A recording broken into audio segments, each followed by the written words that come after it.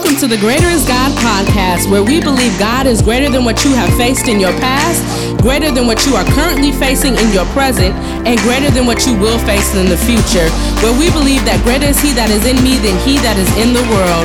Stay tuned as we get prepared to dive into a brand new episode. Welcome to the Greater is God podcast. I am your host, Ashley. Thank you so much for taking the time to tune in. And a huge shout out to everybody who wished me a happy birthday on January 21st. I know that many of you may have known I turned the big 26 on January 21st. And I'm super excited. I am elated that the Lord has blessed me to see another year, and just super grateful for the grace and mercy that He shows me each and every day. And even for this opportunity to get on this podcast and share what it is that God places on my heart, and the direction that He's taken this podcast, and the direction that He is taking me in year 26. So I just want you all to stay tuned to the very end, because I have some very exciting announcements about some things that I'm launching on greaterisgod.net. If you haven't already checked out the website, I encourage you to do so. I'm going to leave the link to the website down below. And let's just go ahead and dive into today's show. So I was reading about the prophet Zechariah. And so I was reading the book of Zechariah, and I was just reflecting on all that was being said, and just studying and really trying to absorb the word of God. And I just want to tell you guys, I feel like a completely different person. I finally have started getting back into a rhythm and into a routine of waking up in the morning and giving that first entire hour of my day to God. And I promise you, just after a couple of days doing this, I feel like a completely different person. Like, my prayer life is different. My relationship with God is different all throughout the day because of that first hour, and being intentional in acknowledging God's existence, and acknowledging the fact that He woke me up, acknowledging the fact that He didn't have to do it, but He did. I'm just like, Lord, you woke me up. That means that there is still a mission for me to complete on this earth, that you're not through with me yet, that you woke me up because there's something yet for me to do. And that's how God feels about you. If He's waking you up in the morning, it's not so that you can just flow through your day. It's not so that you can just go through your regular routine. It's so that you can acknowledge Him and acknowledge the mission that Christ has on your life right now. He has a mission for each and every one of us. And I don't care if you're 15 listening to this, or if you're 80 listening to this. If you are waking up in the morning, if God is still blessing you to have breath in your lungs, it is simply for the fact that He still has work for you to do on this earth, and you are not done yet. And I'm excited about that. I am excited about the future that God has for me. I'm excited about the future that God has for you. Even in His word, He tells us, "For I know the plans that I have for you," plans for hope and a future. He doesn't have plans to harm us. He doesn't have plans for us to always be stressed out or anxious or depressed. God has good plans for His people. He has something for you in 2020. And in order for you to get what God has for you, you have to acknowledge Him and spend time with Him, and really begin to understand and learn the characteristics of God, so that you can recognize when He is moving in your life. And it starts with just saying, Lord, thank you. Thank you for waking me up this morning. Thank you for blessing me with another opportunity to do what I didn't get done yesterday. Thank you for blessing me with another chance. That's what a new day brings, is another chance for you to be all that God has called you to be. So I was reading, you guys, in Zechariah, and I thought about these 6 R's, okay? I'm just going to say the 6 R's, and we're going to go through the first 3 today. And the first 3 are realize, return, and repent. So the first 3 are realize, return, and repent. In the next show, we are going to go through the last 3, which are renew, receive, and represent. Renew, receive, and represent. And that's going to be in next week's podcast. But these first 3, realize, return, and repent. When you realize something, you become fully aware, or you, like, for the very first time, begin to clearly understand something. And I was thinking about this, and I was praying and asking God to send me to where He wanted me to go on today. And it was the parable of the lost son, the prodigal son. And this can be found in Luke chapter 15, starting at verse 11. To illustrate the point further, Jesus told them this story. A man had two sons. The younger son told his father, "I want my share of your estate now before you die."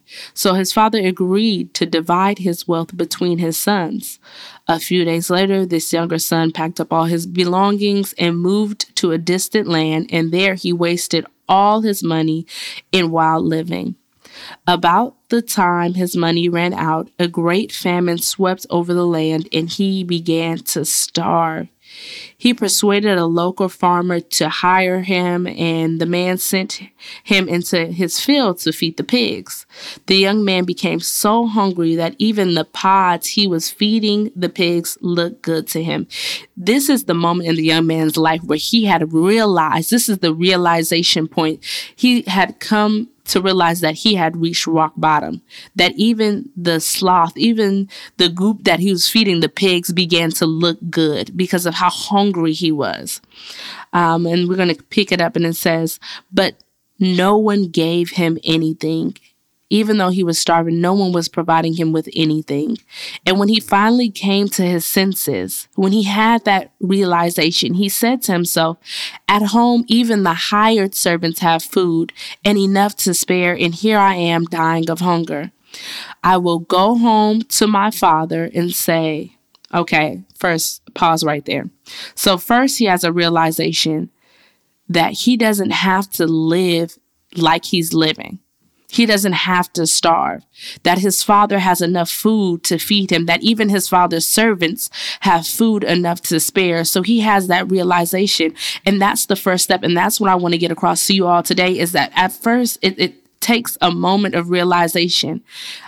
Anytime, whether you're a new Christian or an established Christian, you have to constantly refocus your mind on the fact that you are dependent on Christ, and that you need to lean on Him and not on your own understanding, that you're not going to always understand why different things are happening in your life, why you're struggling with this, why you're struggling with that. But when you are somebody who is dependent on Christ, when you are leaning on Him, when you say, "God, I don't know why this is happening, but I know that you know why. God, I don't know what direction that we're going in, but I know that you know the direction. And as long as I'm going with you, as long as we're walking together, I know that I am going to be okay." And sometimes you just got to tell yourself that in the moment when you're going through. You got to say, "God, as long as you're still with me, I know that I'm going to be okay. As long as you're in the fire with me, I know that I'm not going to be burnt. As long as you're helping me through this, I know that I'm going to make it to the other side." God has something for you in 2020.